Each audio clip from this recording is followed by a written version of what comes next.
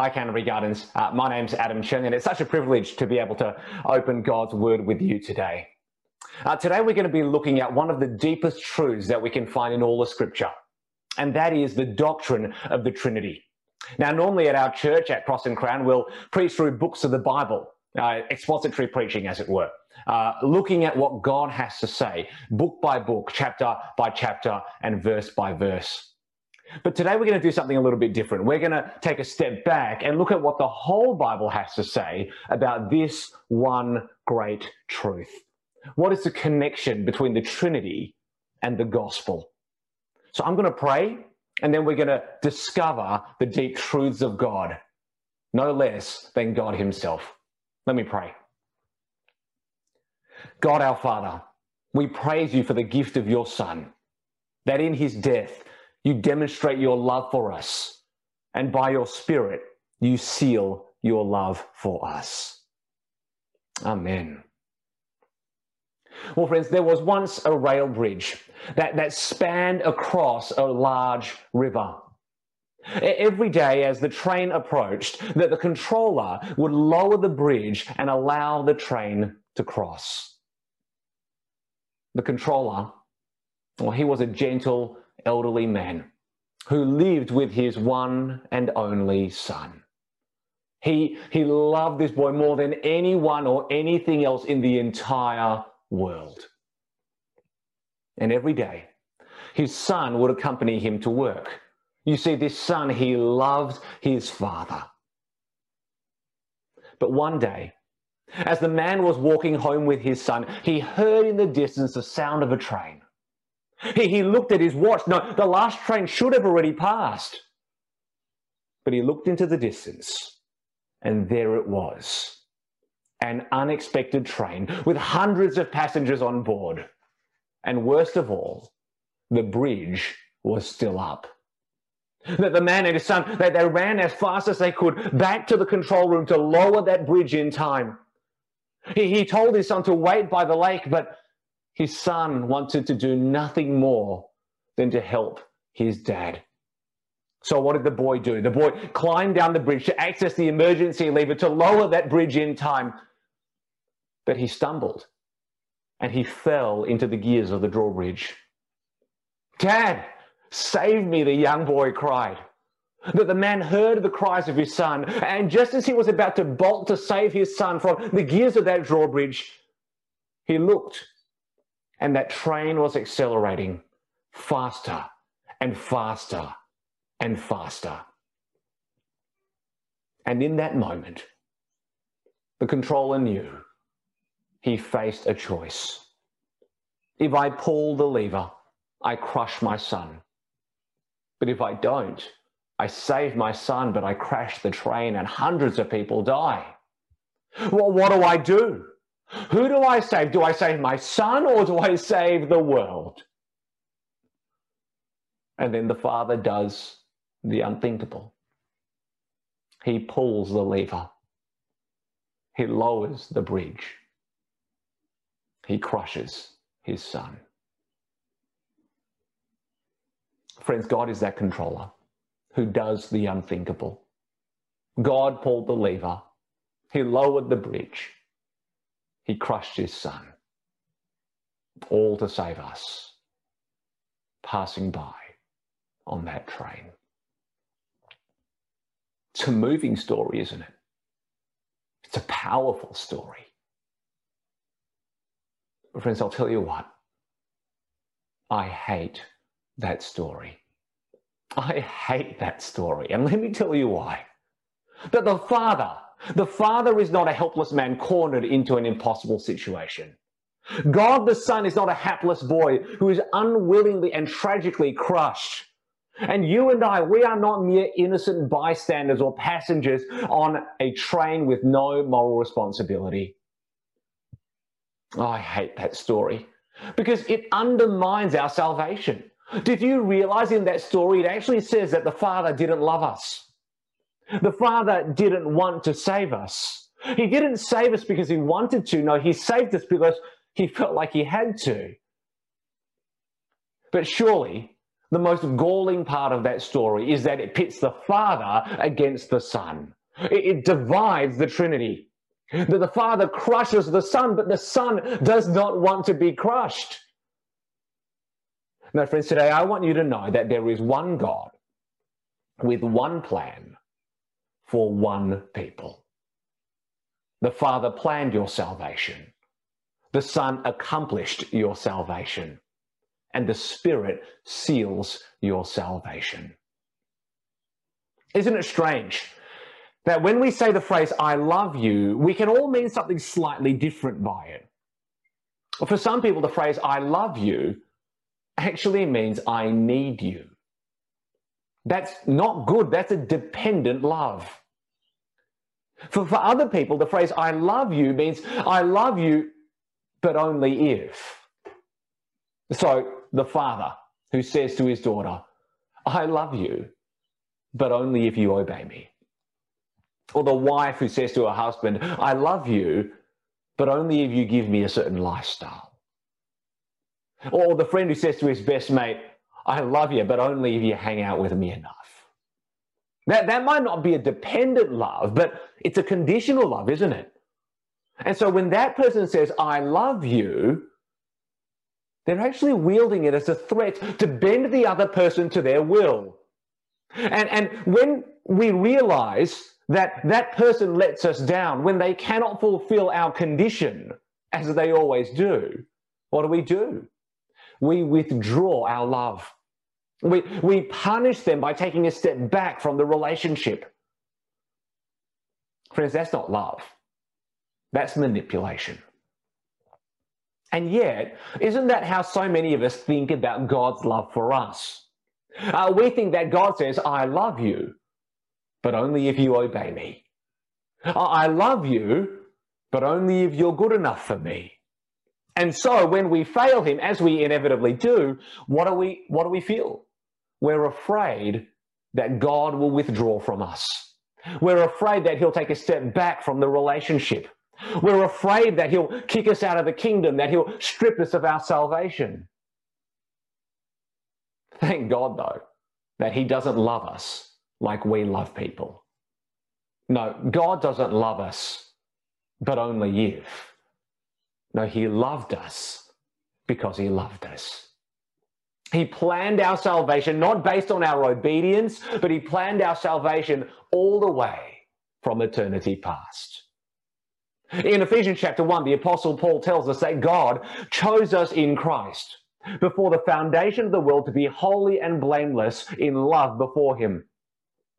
In 1 Peter 1, we read that you and I, we've been chosen according to the foreknowledge of God the Father. And in Romans 8, we see this beautiful chain of salvation that starts all the way back before time itself. For those whom God foreknew, he also predestined to be conformed to the image of his Son. Do you see, friends, God's love for you, God's plan for your salvation existed before time itself began. And that means that there is nothing you can do, and there is nothing you have done that will ever change God's love for you. You see, before God created this world, he knew your name. And as God was creating this world, your name was on his heart. We read that word foreknow, that God foreknew. It doesn't mean that God looked through the tunnel of time to save all those people who would then choose him. No, in the Bible, to know someone means to love someone. You see, God foreknowing us means God foreloving us. You and I, we might even say, we've been chosen according to the foreloving of God the Father. You see, before time itself began, God had set his heart on you in love. God does not say, I love you, but only if you obey me, because he loved you all the way from eternity past. The Father planned your salvation before time itself began. Our sin doesn't come as a surprise to God. Our sin, our failure, it's not like that unexpected train that catches God off guard. No, God planned our salvation before you or I could do anything good or bad to deserve it or not. In Romans 9, Paul explains how it is that God chose Jacob over Esau before either of them were even born. And this is what he says. For though Rebekah's sons had not been born yet or done anything good or bad, so that God's purpose according to election might stand, not from works, but from the one who calls, she was told, the older will serve the younger. Friends, can you hear what Paul is saying? God the Father planned our salvation before you or I had been born and before we'd had any chance to do anything good or bad to deserve it or not. God has unconditionally chosen you in love. It's beautiful, isn't it? Sometimes we think that God is a bit like the sports captain in a PE class. I wonder if some of you might have good memories or nightmares from that. Two captains stand at the front, and one by one they choose their teammates. And of course, who do they choose first? The fittest, the tallest, the fastest, and the strongest. And who do they leave to the end? The smallest, the shortest, the slowest, and the weakest. And we think to ourselves, well, if God is anything like us, then why would he choose me? Why would he save me? Look at me. Look at my sin. Look at my shame. Look at my past, my baggage, my mistakes. Why would a God like him save a sinner like me? Why would a God like him love someone like me? Friends, God saved you not because of you, but all because of him. He saved you because he loved you. And he loved you because he loved you. God's love is truly unconditional. He planned your salvation from the beginning of time. He knew exactly what sort of person you would be, with all your sins and all your shame, and still, he chose you in love. Nothing you can do could make him love you more, and nothing that you've done could make him close the door. Friends, I want you to hear what one author writes. This is what he writes, quote, "Most Christians eventually ask why God saved them and not their unbelieving mother, brother, friend, or neighbor. They toy with bad answers. Oh, God knew I would choose him. Or God thought I might be helpful for his work on earth. Or God thinks I'm special. But if any of these answers were true, our salvation would depend on us. That can't be. The only answer to the question of why God saved you is because he loved you. You see, friends, when the Father says, I love you, he doesn't mean I love you, but only if you obey me. No, when he says, I love you, he really means I love you. Because he planned your salvation in love before time itself began. But not every plan comes to fruition, does it? Indeed, not every plan for love comes to fruition. The best of friendships can fall out over the smallest of faults. Marriages which start so well can suddenly end in divorce. And how many couples right now are frustrated by lockdown, not being able to be together, not being able to start their new lives together? You know, having a plan doesn't guarantee an outcome. The controller, he had a plan, didn't he? To save the train and to save his son, and yet that didn't work out. And the son had a plan to help his dad, and that didn't work out either. Now, having a plan doesn't guarantee an outcome. Unless, of course, the one who plans and the one who acts is God himself. You see, friend, God the Father plans our salvation, and God the Son accomplishes our salvation.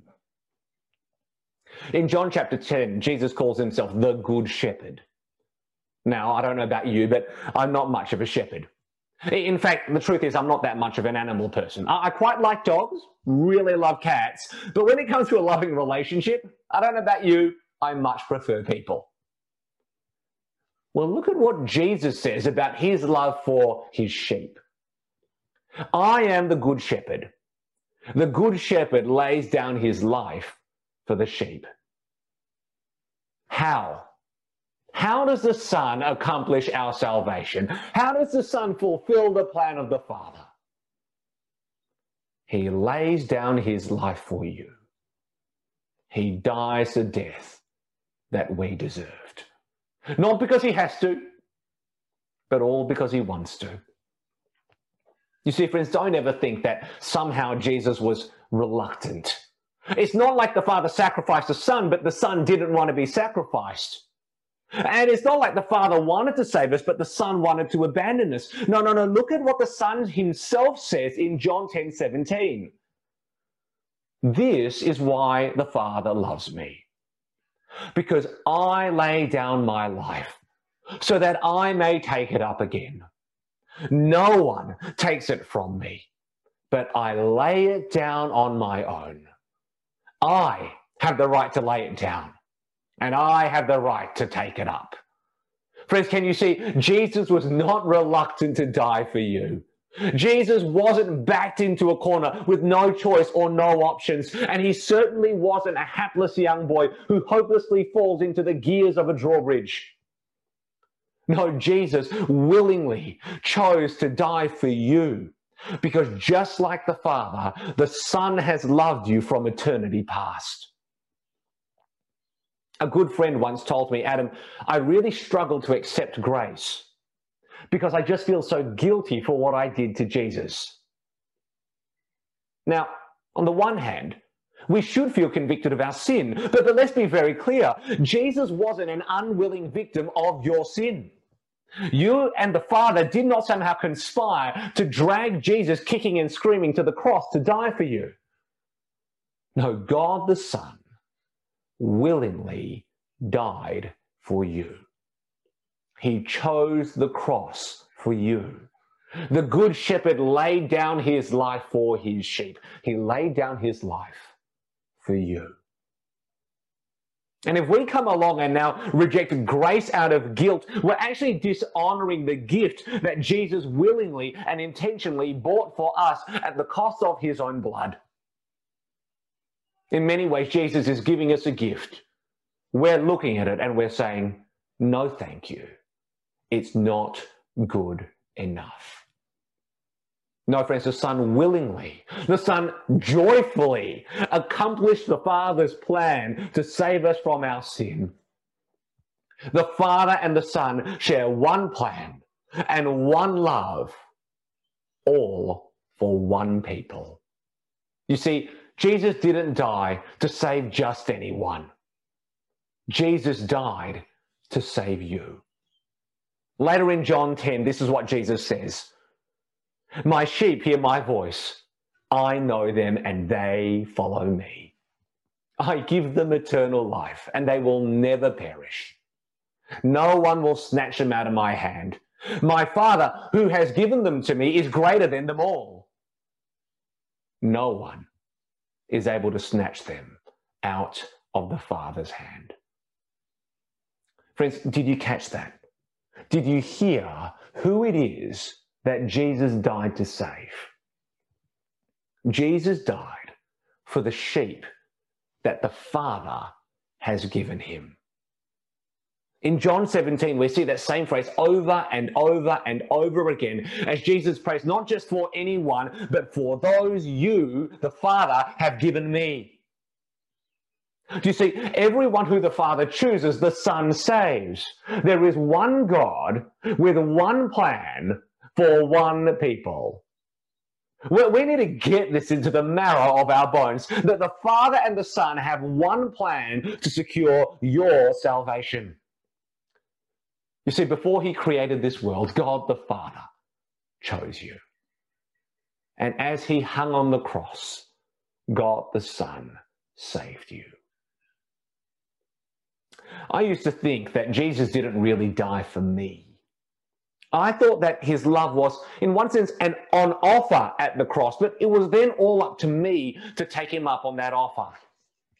I thought that God, in one sense, extended his hand to anyone and everyone, but then it was on me to reach out and grasp his hand. But you see, if that's true, I can't say that Jesus willingly and intentionally died for me, can I? I can't actually say that Jesus accomplished my salvation from beginning to end. He may have enabled it, but he hadn't accomplished it. I think that's why, personally, I've always had a sense that the Father loves me, but I've always found it much harder to feel that Jesus loves me. It kind of felt like my salvation was a gift that Jesus bought for someone and then put under the Christmas tree for just anyone to open. But what I didn't realize was that my salvation is a gift that Jesus bought for me. It's a gift with my name written on it. Friends, I want you to know that there is a gift, and it is the greatest gift in the whole wide world. Its value is beyond measure. In fact, it's so valuable, so precious, that God the Son bought this gift at the cost of his own life. I want you to go to that Christmas tree. I want you to go, actually, to the cross. And under that tree, I want you to pick up that gift.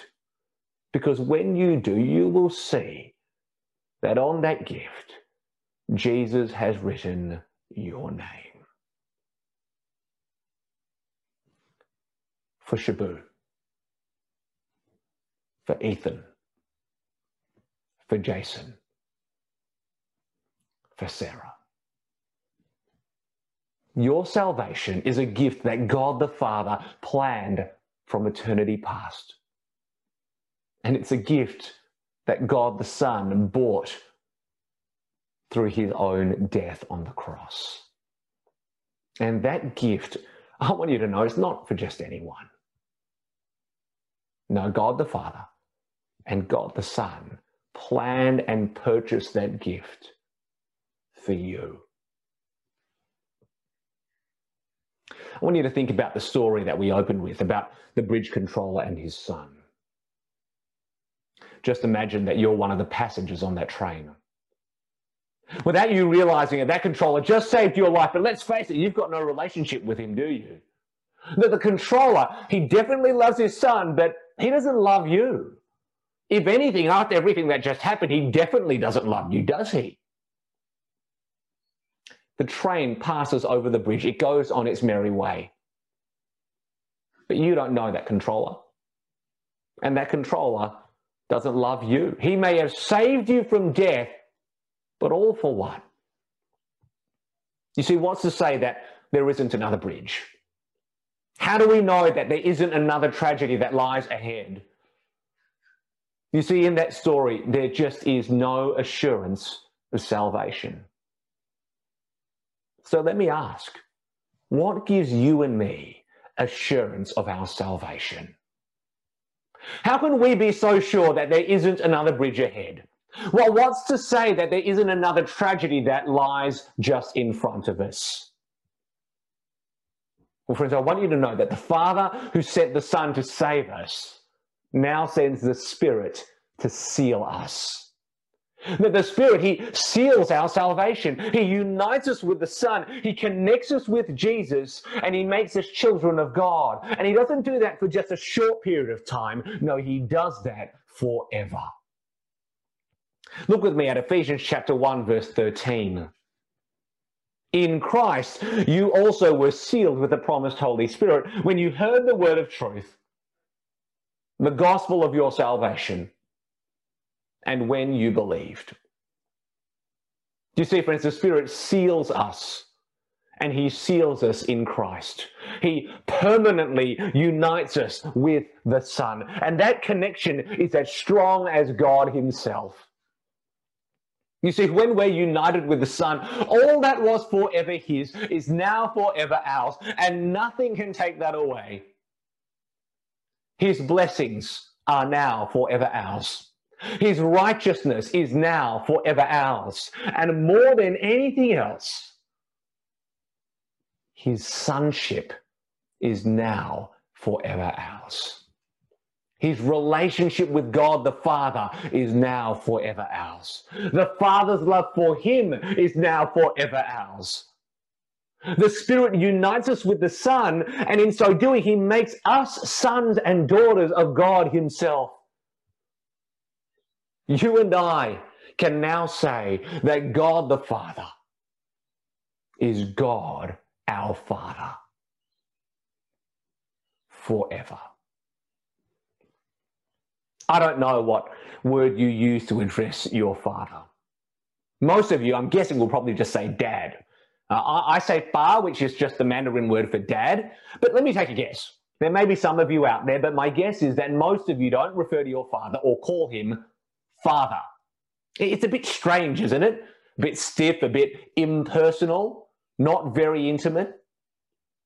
You see, when we use that word dad, we're using an intimate word, a personal word. We're calling someone dad because they're not just anyone's father. No, they're our father. They're my father. In Galatians 4, Paul writes, because you are sons, God sent the Spirit of his Son into our hearts, crying, Abba, Father. You see, friends, in Aramaic, that word Abba is the intimate and personal word for dad. The Spirit seals us with the Son, and now through our connection with the Son, you and I are sons and daughters of God. You and I can now call God Abba, Appa, Ba, Dad, because God the Father is now God our Father. We can now call him ours forevermore. I know that not everyone in church has a lot of faith in our fathers. Some dads haven't walked with us through life. In fact, some dads have walked away from us. Instead of accepting us and loving us, they've abandoned and left us. And even for some of the fathers who are physically present and there in our lives, it doesn't guarantee that they've been truly loving. Friends, if that's been your experience, I want you to know that the Spirit seals you with God the Father forever. The Spirit guarantees that God, your Father, will never walk away from you, and he will never abandon you. He will always love you. Because the Father who chose you and who sent his Son to save you now sends his Spirit to seal you in his love. In Ephesians 1:14, we read that the Holy Spirit is the down payment of our inheritance. He's the guarantee, the eternal security of God's love and our salvation. You know, deep down, I think that so many of us are so afraid of living a loveless life, a life without love.